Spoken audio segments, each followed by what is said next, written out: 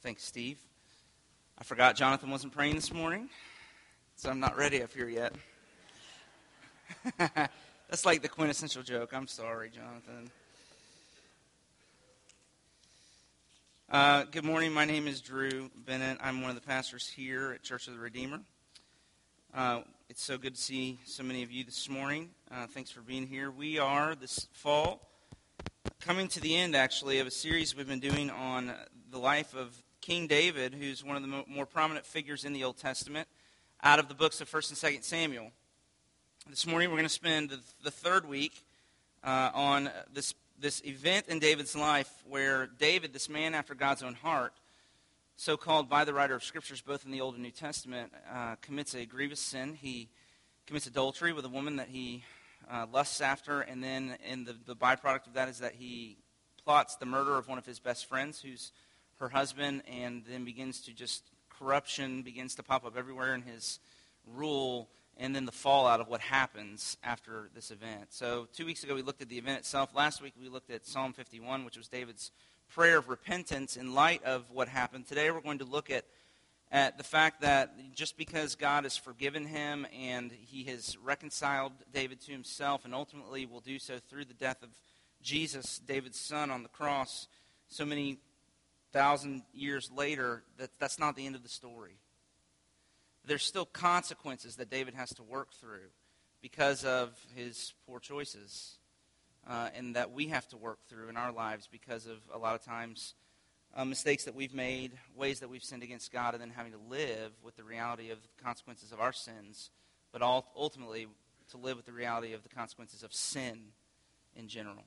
And so if you have a Bible and you want to follow along with me, we're going to be again in 2 Samuel chapter 12. If you don't, that's okay. Don't worry. It's printed for you in your worship folder, and in the insert there, it'll also be on the screen behind me. We're going to read these verses in 2 Samuel chapter 12, 13 through 25. And then we're going to go to another psalm that David wrote, Psalm 39, and read just get a glimpse into how David deals with his suffering and his pain in light of some of these events. So let's read together, okay, if you do that. 2 Samuel 12, 13, beginning there. David said to Nathan, I have sinned against the Lord. Nathan's the prophet. He's come to confront David about this sinning with Bathsheba. David's response, I've sinned against the Lord. And Nathan said to David, the Lord has also put away your sins. You shall not die. Nevertheless, because by this deed you have utterly scorned the Lord, the child who is born to you shall die. Then Nathan went to his house. And the Lord afflicted the child that Uriah's wife, Bathsheba, bore to David, and he became sick.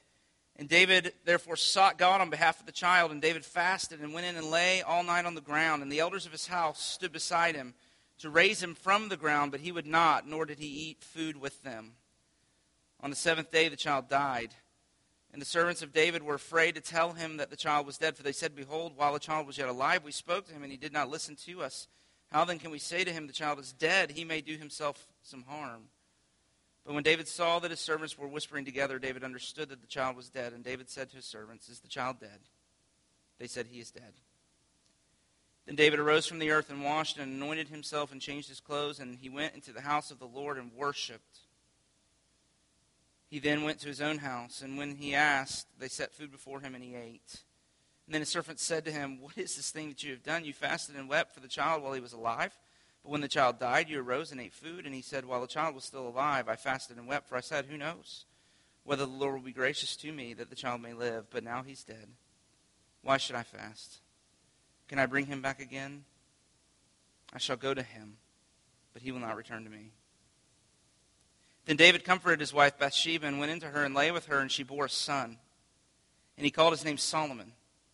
And the Lord loved him and sent a message by Nathan the prophet, so he called his name Jedediah because of the Lord. Jedediah means the Lord loves and delights in you. Now listen to David singing this psalm in Psalm 39.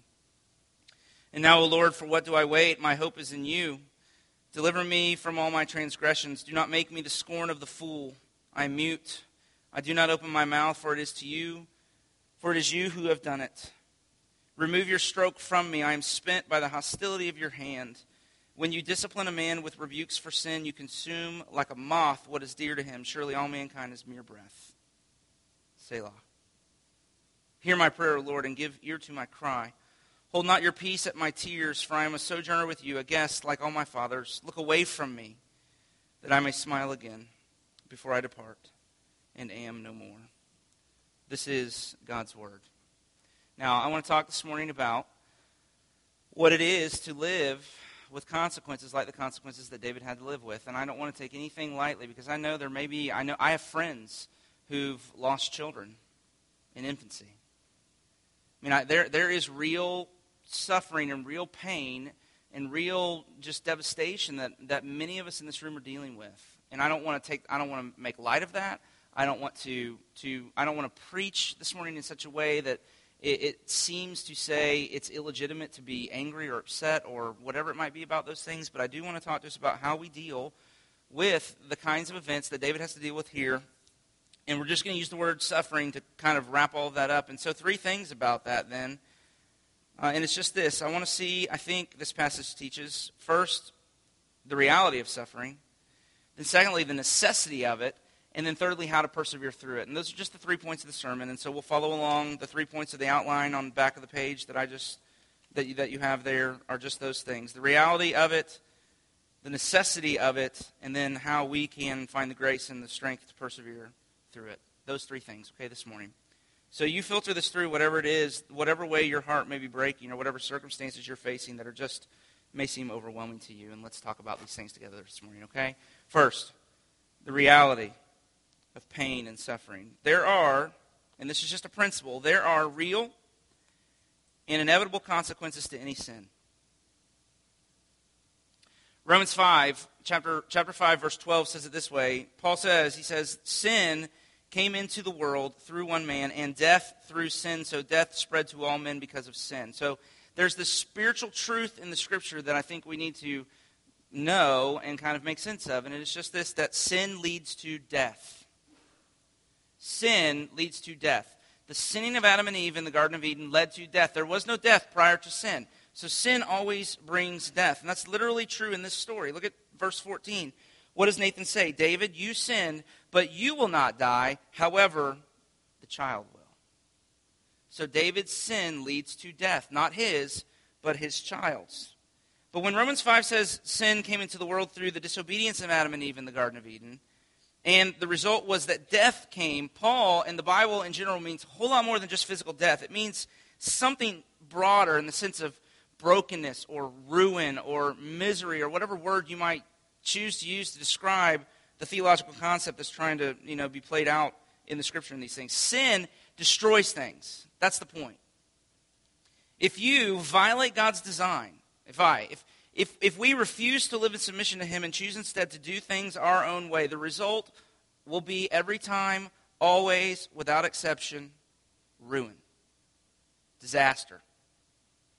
And one of the things I say to all the people I marry is the first meeting we have together, I say something like this. I say, God invented marriage, and that means that if you're going to get married, you enter into marriage whether you want to or not under God's authority. Here's what I mean by that. God invented marriage, and He knows how it works. And if you don't follow His advice and His design for marriage, there will be a breakdown. It will be inevitable, right? It's like putting water in a gas tank of a car and trying to drive it. It doesn't work. A car is designed to run on gas, not water. And if you try to run it on water instead of gas, it will break down. And that's the Scripture's teaching about sin. Sin causes breakdown. It brings death. Literally in this case. But in all other kinds of cases, our lives are filled with ruin and destruction because of sin. We live in a world ravaged by sin. A fallen world is the way the theologians try to get at the concept. A fallen world. And if you want one evidence, I was thinking about this week and did some Google research. There are, in various parts of the planet, carnivorous plants. That's backwards. You with me? Okay, just in case, the carnivorous plants are plants that eat animals, right? Are you with me? Animals were designed to eat plants. Plants were not designed to eat animals. I mean, so something about even the way the fall is reaching out into the curse that's happening in the ground, we now have man eating plants to deal with. Not like the Little Shop of Horror, like, the thing. Don't think that, right? But, African jungles or, rainforests. It's just one little indication of how utterly backwards and screwed up the world we live in is. That the world is no longer the paradise that God created it to be. It's been ruined in every facet by sin. And so the Bible, and stories like this one, and in every other story, and even more explicitly in other places, is very honest about what we should expect out of life. We should expect fall-to-the-floor suffering. David's so overwhelmed that he literally stops eating. He falls down on the ground. It's a posture of humility and prayer, and he's fasting. He's crying out to God. And what the Scripture would say is that, it won't, if you've not experienced it yet, it won't be very long, but at some point, you're going to experience this kind of fall-on-the-floor suffering. Jesus said, in this world, you will have trouble. And unfortunately, there's no escaping it. And so, it may be the loss of a baby like this. It may be having to mourn the death of a loved one. It may be a rejection from somebody who meant the world to you. It may be a vocational, dream being crushed. I don't know what it is. I can't possibly know what it is all of us are going through, but I can promise you that if you're feeling that, you're not alone. Every single person in this room, whether they've experienced it already, whether they're currently in the middle of it, or whether they're headed towards it, is going to have to get through some event of fall-on-the-floor suffering. So how do you get back up? And that's what we learn from this passage. You see, you not only learn the expectation that the Scripture would give to us, that life is full because we live in a fallen world where sin is still holding sway over our lives. We should expect this, but how do you get back up? And the way you get back up is to see not only the reality of suffering, but the necessity of it. So that's the second thing I want to talk about. And so I believe this passage teaches us how God uses suffering for our good, and how then we would suffer well. And there are a couple things David learns that help him get back up. And the first is just this. The first thing he learns is what suffering is not. And David learns a very important principle, and it is that God is not punishing him. Suffering is not punishment. Look at verses 13 and 14. David confesses the truth.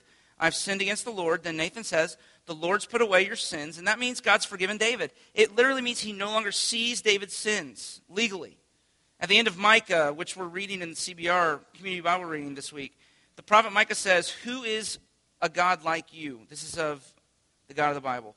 Pardoning iniquity and passing over transgression, you cast all our sins into the depths of the sea. In other words, God says, your sins are gone forever. I don't remember them anymore. If you put your faith in Jesus, God literally says, I don't hold you legally liable for your sin in any way.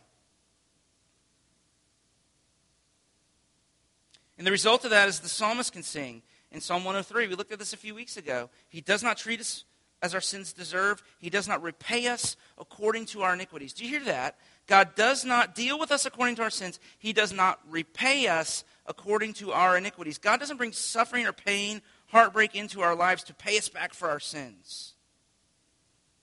He doesn't treat us as our sins deserve. But he comes to David and he says, David, you're forgiven. I love and accept you, but you're going to suffer. And the suffering is not punishment, but sin always brings suffering. You hear that?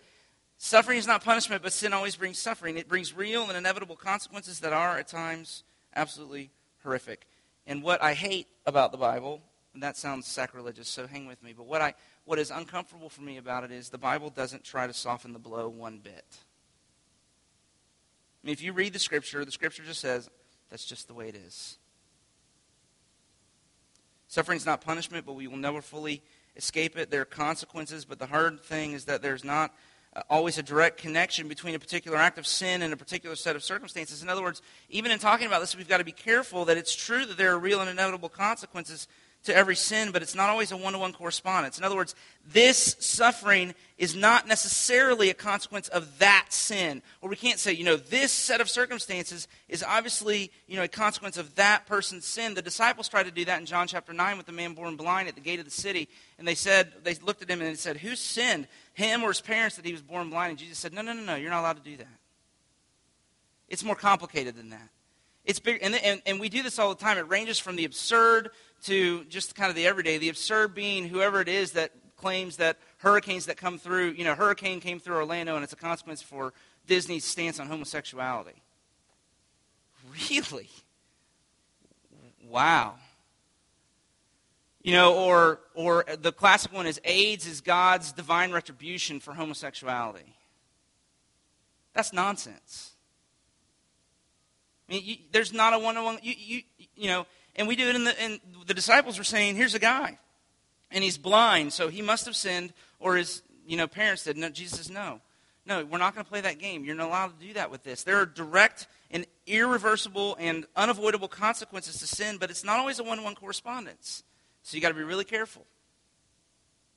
The assumption of Job's friend in the Bible, if you've read the story of Job in the Bible, and the whole book of Job is really meant to kind of go at this, but the assumption of Job's friends as they come to Job, who the story of Job is he's the most righteous man on the earth, and then Satan comes to God and says, if you take away his stuff, he'll curse you instead of serve you, and so God allows Satan to take away all of his children die. He loses everything. He just goes into this unbelievable time of suffering. And he has these friends. And it's the old saying, with friends like that, who needs enemies? He has these friends that come and they begin to talk to him. And basically they're calling him to repentance because here's what they believe. Here's their assumption is that you're suffering, Job, because you've done something wrong. So their working ideology was something like this. Good people have good lives and bad people have bad lives. And so if you're having a good life, then you can assume you're living right. And if you're having a hard time, then God must be punishing you. And the entire book of Job is meant to just absolutely demolish that idea. It's never that simple. There are never clear-cut answers to all of our questions about why. Why this? I mean, sometimes we have no way of knowing what God is doing in our lives. But whatever the reasons might be for the heartache we experience, the one thing we can be sure of is that he isn't punishing us. Suffering isn't punishment.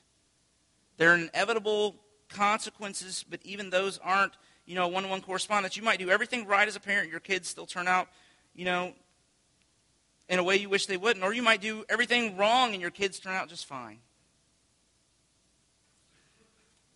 And so the first thing David has to learn is, and what we need to learn, is in order to handle suffering, if you're a believer in Jesus Christ, in order to get back up off the floor when you get down there, you have to know that suffering is not punishment. Because if you don't know that, here's the two things. One of two things is going to happen to you. If you're not sure about this point, then you're going to end up in one of two different emotional realities. Either you will hate yourself or you will begin to hate God. One of those two. Because either you'll look at your life and you'll say, because you'll be operating in the same kind of system, the legalistic, moralistic system that Job's friends were, and you'll look at your life and you'll say, I really do deserve to suffer like this because I've been bad, I've sinned, I've failed, I hate myself. And you'll just fall apart and begin to be depressed. I deserve this. God's right to do this to me. I'd punish me too if I had a chance.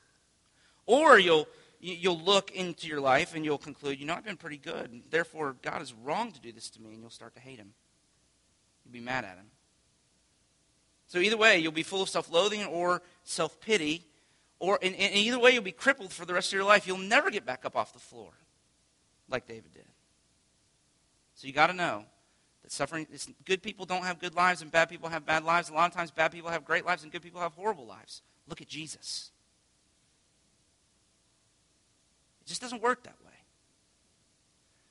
But the one thing, no matter what, we don't always know what God's doing, but the one thing we can be sure he's not doing, if you're a believer in Jesus Christ, you can be sure that he's not punishing you.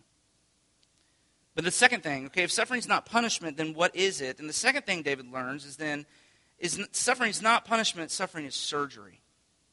See, David has a problem. He's sick. And we're told what the sickness is in verse 14. Up there at the top again. Nathan says to him, by this deed you have utterly scorned the Lord. And that word scorned is the antithesis of what the Bible means when it talks about the glory of God. This concept of the glory of God means weightiness or the heaviness of God's reality. And so when Nathan says you've scorned the Lord, he says, David, you've taken the Lord lightly. God's not your reality. He's only an abstraction to you. He's not real. You're not dealing with him in your heart. And this is an amazingly, I think, accurate portrayal of where David is spiritually. David's believing in God, but he's ignoring his commands. So the wisdom and the power and the love of God for him, the holiness of God, these things are just theoretical concepts. They're abstractions out there that really aren't having any impact on the way David's living his life and making decisions. They aren't spiritual reality in his heart. God's not the most important thing to him anymore. He's not at the center of his heart anymore. And the problem is that if God is not the most weighty reality, if he's not the most important thing, if he's in your heart, if you're not worshiping him supremely, then that doesn't mean you're not worshiping. It means you're worshiping something else beside him. There's something else that's come into your heart and become your all-consuming passion. Something else has become the source of joy and significance to him. And for David, it was his power and his position as the king. And I really think the sex was really about power too in the story. I mean, David was just drunk. He was in love with the idea of his power. And when that happens, when that kind of thing happens in a life, when you make something other than God the weightiest, most important thing in your life, then that thing will become the thing you can't live without, and the result will be that you will become a slave to it, like David did. It will become your emotional center, and it'll produce all kinds of unhealthy and a lot of times uncontrollable and absolutely destructive emotional realities in your life. You'll experience fear if something threatens it. Fear so much so that when your kingdom is threatened, you will kill your best friend, like he did. You'll feel rage if something blocks it. You'll feel despair if you lose it. I mean, you'll kill for it, whatever it is. I mean, David, if you look at the story, he's absolutely out of control. I mean, think about this. Here's a man who has been given everything by God, and yet he's willing to risk ruining his life and throwing away his kingdom for one night in bed with a beautiful woman. Now, what kind of man does that? A man who is spiritually sick. And the solution is suffering. God is doing surgery on David's heart. There's a similar story earlier in the Old Testament where a man named Abraham wants a son more than anything else, and God promises him one, and yet he has to wait nearly 25 years for the son of God's promise to come. And when he comes, he puts his affection upon this young boy in such a way that he becomes his all-consuming passion. And so God has to come to him at some point in the story, and he has to say to Abraham, Abraham, the son that you love so much, he has to die. Because the only way for redemption to go forward is for him to die. And it put Abraham on the ground, and he wrestled, and he wrestled. And if you know the story, you know that eventually he was able to obey God's command, and he literally had his son tied to, sticks and was raising the knife to slay him when God spoke. But it was only when he dethroned Isaac from the center of his heart and made God the center, when he proved that he would serve God and not serve his pseudo-God, this son that he loved so much, then God said, you can have him back. Because now, see, something had happened in Abraham's life. Now, because of this event, he could enjoy that boy and not ruin everything. He was free. He wasn't a slave to him anymore. And that's what God's doing with David. He's performing surgery. And it works. Robert Alter, who wrote a commentary on 1 and 2 Samuel, says that if you pay careful attention to the narrative, here's what he says. He says, you'll see that as David's power has increased, what's happened is this man after God's own heart has been corrupted. He's become a user of people. Bathsheba's an object. He has every right to her if he desires her. He's the king. Joab is an instrument. He can send him and command him to do whatever he wants to do, and he has no choice but to obey King David. David has become drunk with power. He's forgotten his place. And then God strikes his son, and he falls down on the ground. And look at verses 22 and 23. When they ask him why it is that he's gotten back up after the child has died, he said, when the child was still alive, I wept. I fasted and wept, for I said, who knows whether the Lord will be gracious to me that the child may live, but now he's dead. Why should I fast? Can I bring him back again? And for the first time in a long time, David is faced with the reality that even though he is the most powerful person in the kingdom, he is really powerless. And David Alter puts it this way. He says, David speaks out of his existential nakedness. In the place of David, the seeker and wielder of power, we now see a vulnerable David. And this is how he will chiefly appear throughout the last half of the story. Now, existential nakedness, those are big words. What does he mean? He means that David, for the first time in a long time, has a sense of his smallness. He's small in his own eyes. He's vulnerable. Can I bring him back again? He knows. He knows he's absolutely powerless. For all of his power and all of his money and all of his influence, he can't arrange for the life he wants. There's no amount of problem solving in the world that will lead to a solution in this case. He is just before God with nothing to clothe himself. And he's learned the lesson. And the lesson is just this: David, your power and your throne, the adulation of other people, your influence and your wealth, those things can't save you. They can't fill your heart up with happiness and joy and significance. Only I can do that. And if you keep looking to something else, you become a slave. You'll serve it, and it will be a hard master, but I'm not. Now, there's a principle, I think, here that we have to wrap our head around, and it's just this, that there is a tight link between your wisdom, your character, your ability to endure, even your joy, and the reality of how much you suffer. Suffering in the Bible is God's chosen method of getting character into us. There are a couple passages I just want to read to you that are completely shocking to me. First 2 in Hebrews, chapter 2 and then chapter 5. Now let's just listen to this for one second. This is just absolutely unbelievable. Speaking of Jesus, the writer of Hebrews says, "For it was fitting that God should make the founder of their salvation, Jesus Christ, perfect through suffering." And again, Hebrews 5:9, "Although he was a son, Jesus, he learned obedience through what he suffered." Time out. Stop. What? Jesus learned obedience through suffering. How did God bring Jesus, the eternal Son of God, into the perfection of his obedience to his heavenly Father? Through suffering. I mean, that's a reality we can't get out from underneath. And I hate to break it to you, but if Jesus had to suffer in order to learn to be obedient, guess what?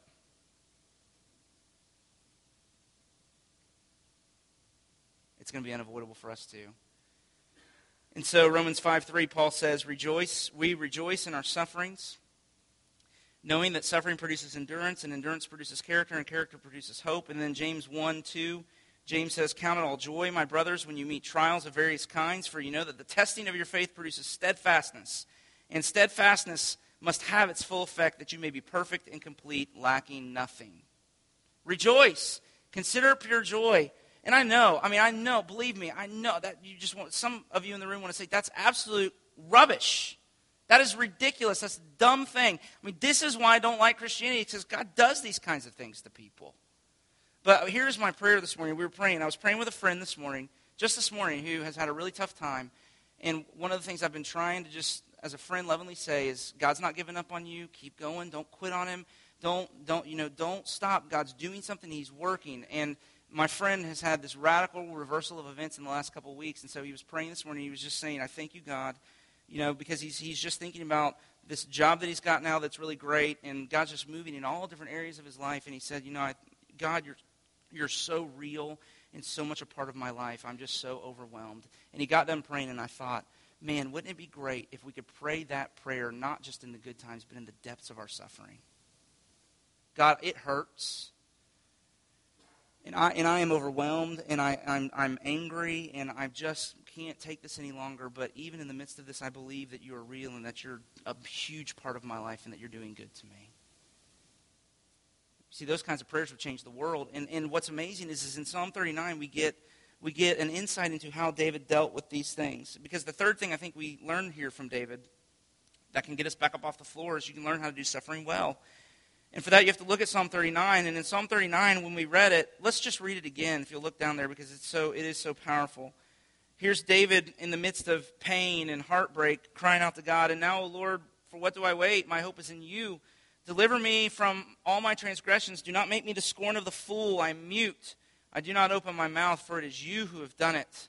Remove your stroke from me. I am spent by the hostility of your hand. When you discipline a man with rebukes for sin, you consume him like a moth.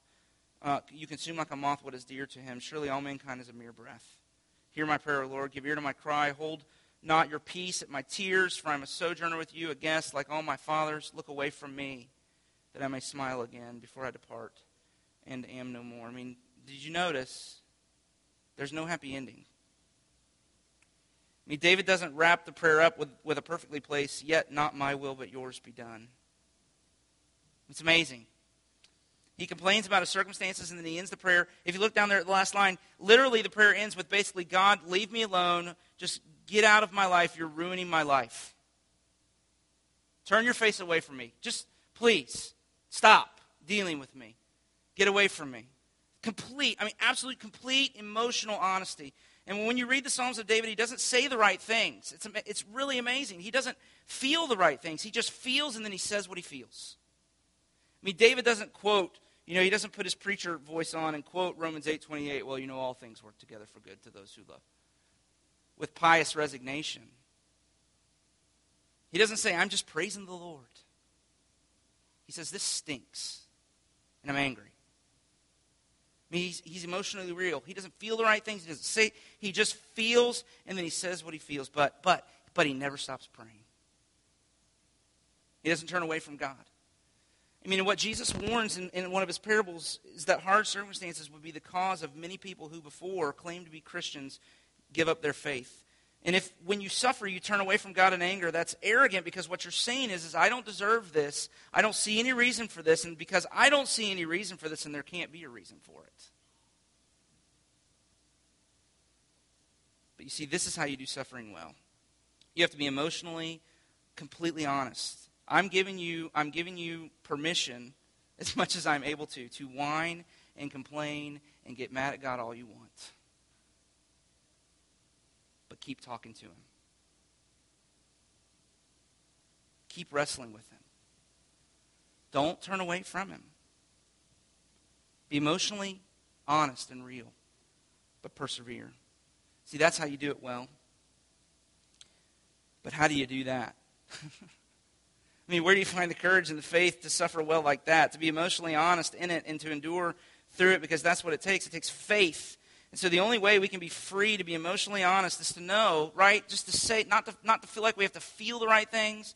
Somebody you love dies, and you got to go to the service, and you've got to say the right things, and you got to feel the right things, and you can't act sad because then you have little. No. How do you find the faith to really just feel what you feel and say what you feel and be emotionally honest? The only way you can do that is to know that God loves and accepts you just as you are. That you don't have to dress up to come to him.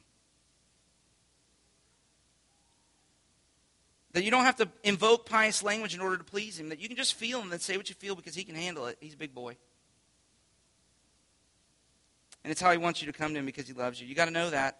And the only way to persevere through the suffering and not give up on him is to keep praying. And to keep praying, you have to be totally convinced in your heart that no matter how hard it hurts, no matter how long you've had to endure, no matter what it is, God is doing you good. It may be painful, but he's performing life-saving surgery on you. You have to know that. And so how can you know it's true? And there are two assurances, and then I'm done. And I need to be done from this passage, okay? And the first assurance God gives David that this is true is found in, he gives it to David and us. It's found in David's confidence that though his child has died, he will see him again one day. And here's how he says it in verse 23. He says to his servants, I shall go to him, but he will not return to me. Now, please don't make this a proof text for the doctrine of the age of accountability or whatever it is. This is not meant to be talk a whole lot about, eternity and what we can expect there and how that's going to work. This is, in this day and time, this was David's way of saying, this one thing, I'm not sure about a lot of that stuff, but this one thing I'm sure of. I know God has forgiven me and he's accepted me, and one day I'm going to live with him forever, and I'll see my son again there. And we'll both be there forever with him. And so there's this amazing promise. Whatever God has spoken to David while he's been laying there on the ground, he's spoken this good word over David, that David is sure that he's going to go be with God forever. And here's the thing. You and I have a better word than David had. And we have a greater promise than David had. Tim Keller, who is a pastor in our denomination, puts it this way when he preached on this text. He said, when God comes to David and to Abraham, and he says, the only way I'll get you back, the only way redemption can go forward is unless your son dies. That's the only way to get you back. That's terrible, he says. But unlike any other religion, the God of the Bible does not ask us to do anything he hasn't done himself. Because only the God of the Bible has said to himself, if my redemption is to go forward in the world, my son has to die. That's the only way I'm going to get them back.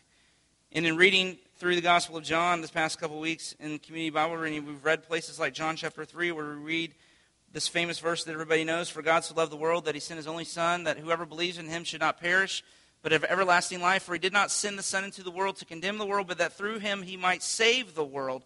And so if you're a Christian, here's what this means. No matter what suffering you're going through or will go through, you can say to yourself things like this: this can't be punishment because all of my punishment fell on Jesus on the cross. Right? God is doing good to me. It has to be that. Because his wrath is gone, but it hurts.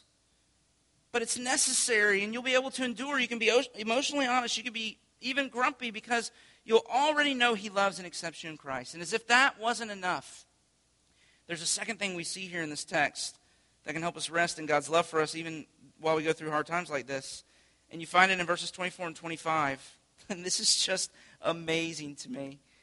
We read there, then David, after all of these things happened, comforted his wife Bathsheba and went into her and lay with her, and she bore a son, and he called his name Solomon. And the Lord loved him and sent a message by Nathan the prophet, and so he called his name Jedediah. Now here's what's happening. David has many other wives, probably 8. Lord have mercy on him. Including Bathsheba. He has dozens of other children, maybe even multiple dozens of other children, but out of all of those wives and out of all of those children, it is this child born out of this horrible event in David's life about which God says, I love and delight in him. And what's more, it is through this son that God will bring Messiah into the world. I mean, do you understand the implications of that? And I'm praying this is going to sink into our hearts this morning, mine and yours. The implications of that go something like this. It doesn't matter who you are. It doesn't matter what you've done. It doesn't matter if you've committed adultery, if you're guilty of murder, if you're addicted to pornography or prescription drugs. It doesn't matter if you're a hitman for the mob. In Jesus, you are Jedediah. If your faith is in Jesus, God does not look at the record of your sin and hate you. You're in Christ. But God does not look at the record of all of your good works and love you for them either because you're in Christ. God does not relate to you on the basis of your moral performance at all, good or bad. He does not look at you and see your sins or your good works. He looks at you and sees the perfect righteousness of his son Jesus, and he says, I love and delight in you for his sake. And when you come to Matthew chapter 1, Matthew begins his gospel with a genealogy, and in those days a genealogy was something like a resume or a college application. And so when you're writing a genealogy, you would include the things that would get you the job and conveniently leave out the things that might, raise questions. So whatever accomplishments you're proud of, the things that you really love about, what you've accomplished, you put those things on there, and whatever was a liability, you just kind of left off. And in Jesus' genealogy in Matthew chapter 1, Matthew says, Boaz, as he's tracing the genealogy of Jesus, Boaz the father of Obed by Ruth, Obed the father of Jesse, Jesse the father of David the king, and David was the father of Solomon by the wife of Uriah. Now that's scandalous. She's not even called Bathsheba. She's Uriah's wife. Now, translation, Messiah came out of an adulterous relationship. I mean, it's right there. And so is, by the way, Rahab the prostitute, Ruth the non-Israelite, and so many more. So what's the teaching? Salvation is by grace through faith in Christ alone. Salvation comes into the world through people who need grace. And so no matter who you are, no matter how badly you might have blown it, no matter how scandalous your sin is, if you come to Jesus, he will make you his pride and joy. Isn't that amazing? Do you know that? Has that sunk into your heart yet? Is it spiritual reality in your heart? If not, then you won't do suffering well. You'll quit when it gets hard. Or you'll grow bitter at God and then bitter at everybody else. Or what I fear the most, you'll just shut down emotionally and you won't feel it all. And if that's you, then I'm going to invite you to come to this table this morning and beg God for the grace to believe in his love for you in Christ until it melts your heart. But if you do know it, or if you're like me, you pray, Lord, I believe, but help my unbelief. Then I invite you too. Let's come to this table this morning to seek a greater sight of Jesus and a greater faith in him so that our hearts might be melted by his love. So that in the inevitable reality of suffering and heartache and pain in our lives, that we can face it and endure it well so that he might be glorified in us. Can we pray this together then? Let's pray as we come to this table now. Lord Jesus,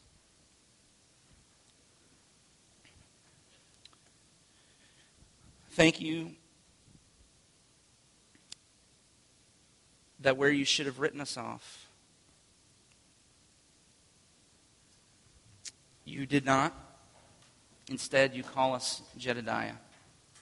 That we are the object of your love and affection, not because we've done anything to draw attention to us, but merely because of your grace and mercy. And so as we come now to celebrate this meal together, we ask that you would apply the truth of the gospel to our hearts and our lives at the direct point where we need it the most.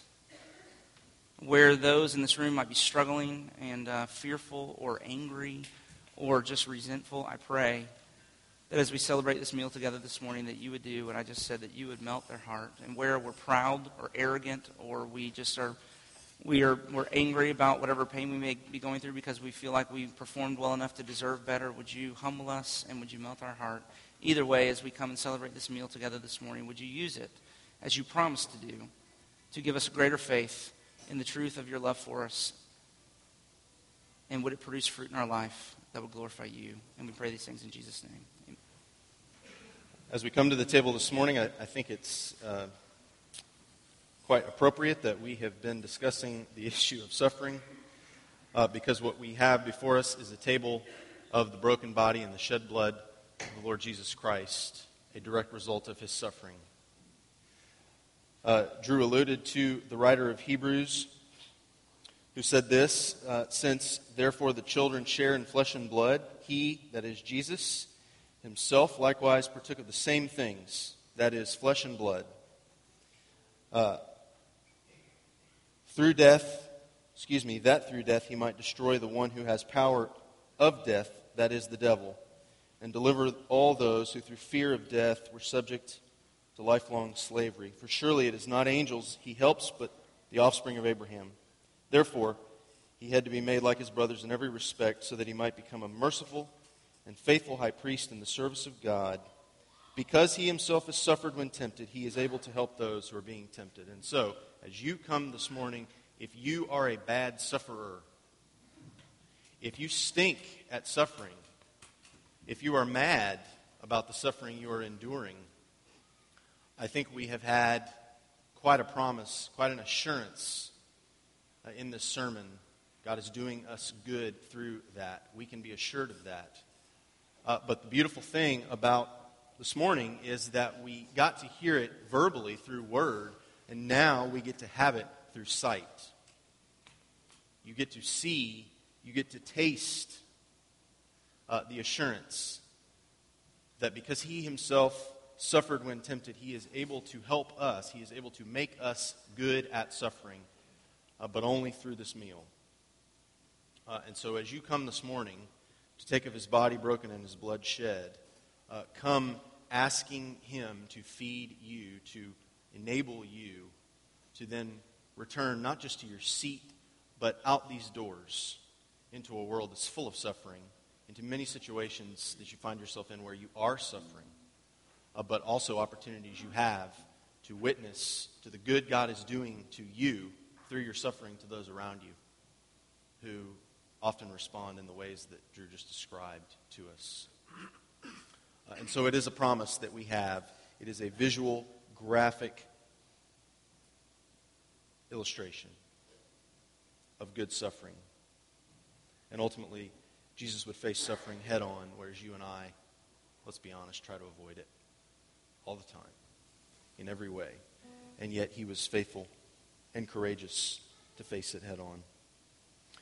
Before you do come, I want to give two warnings. First is, this is the table of the Lord Jesus Christ. This is his body broken and his blood shed. And if your faith and your trust, your hope, your heart's affection is not set on him, or at least beginning to be set on him, at least you can say in good conscience that you have placed your faith and your hope and your trust in him. Please don't come.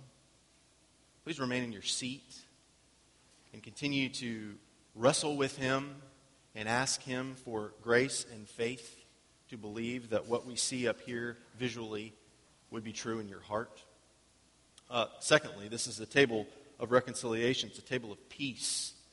We have peace with God because we've been justified by faith in the work of the Lord Jesus Christ. And so if there's not peace in your life, if there are areas where you need to pursue reconciliation, I'd caution you not to come today.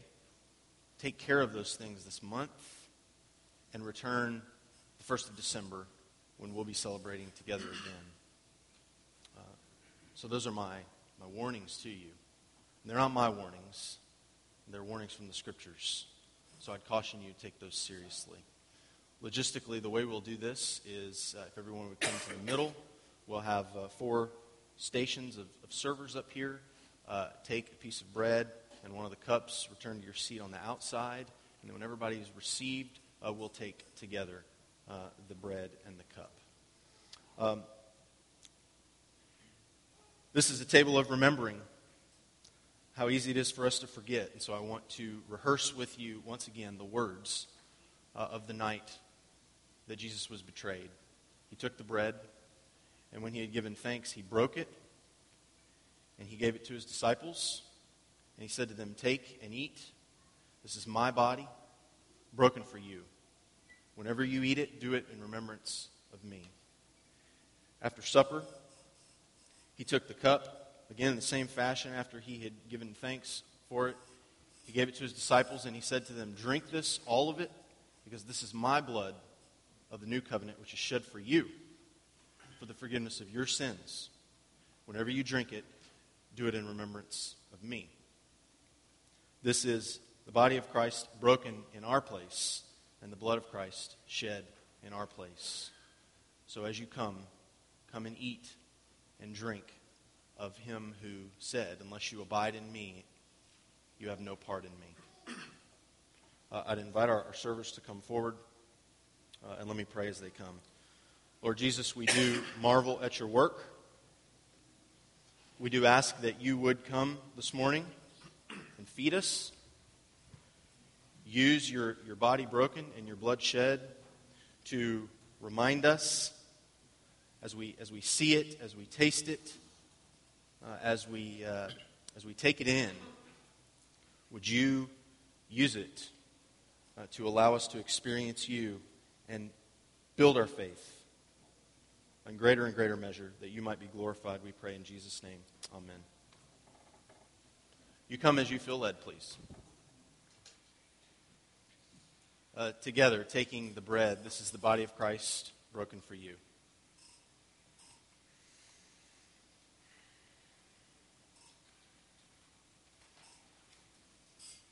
Taking the cup, this is the blood of Christ shed for you.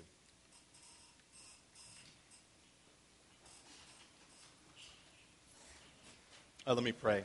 Lord Jesus, we are absolutely bowled over at the fact that we get to taste the sweetness of this cup and the nourishment of this bread, whereas for you it was pure hell. It was a bitter pill. And so we ask that you, by your grace, through your Spirit, would continue to build our faith through what we taste and drink here. That we would be a people who move out into this world, testifying to your goodness even in the midst of suffering. And may you be glorified, we pray, in Jesus' name. Amen.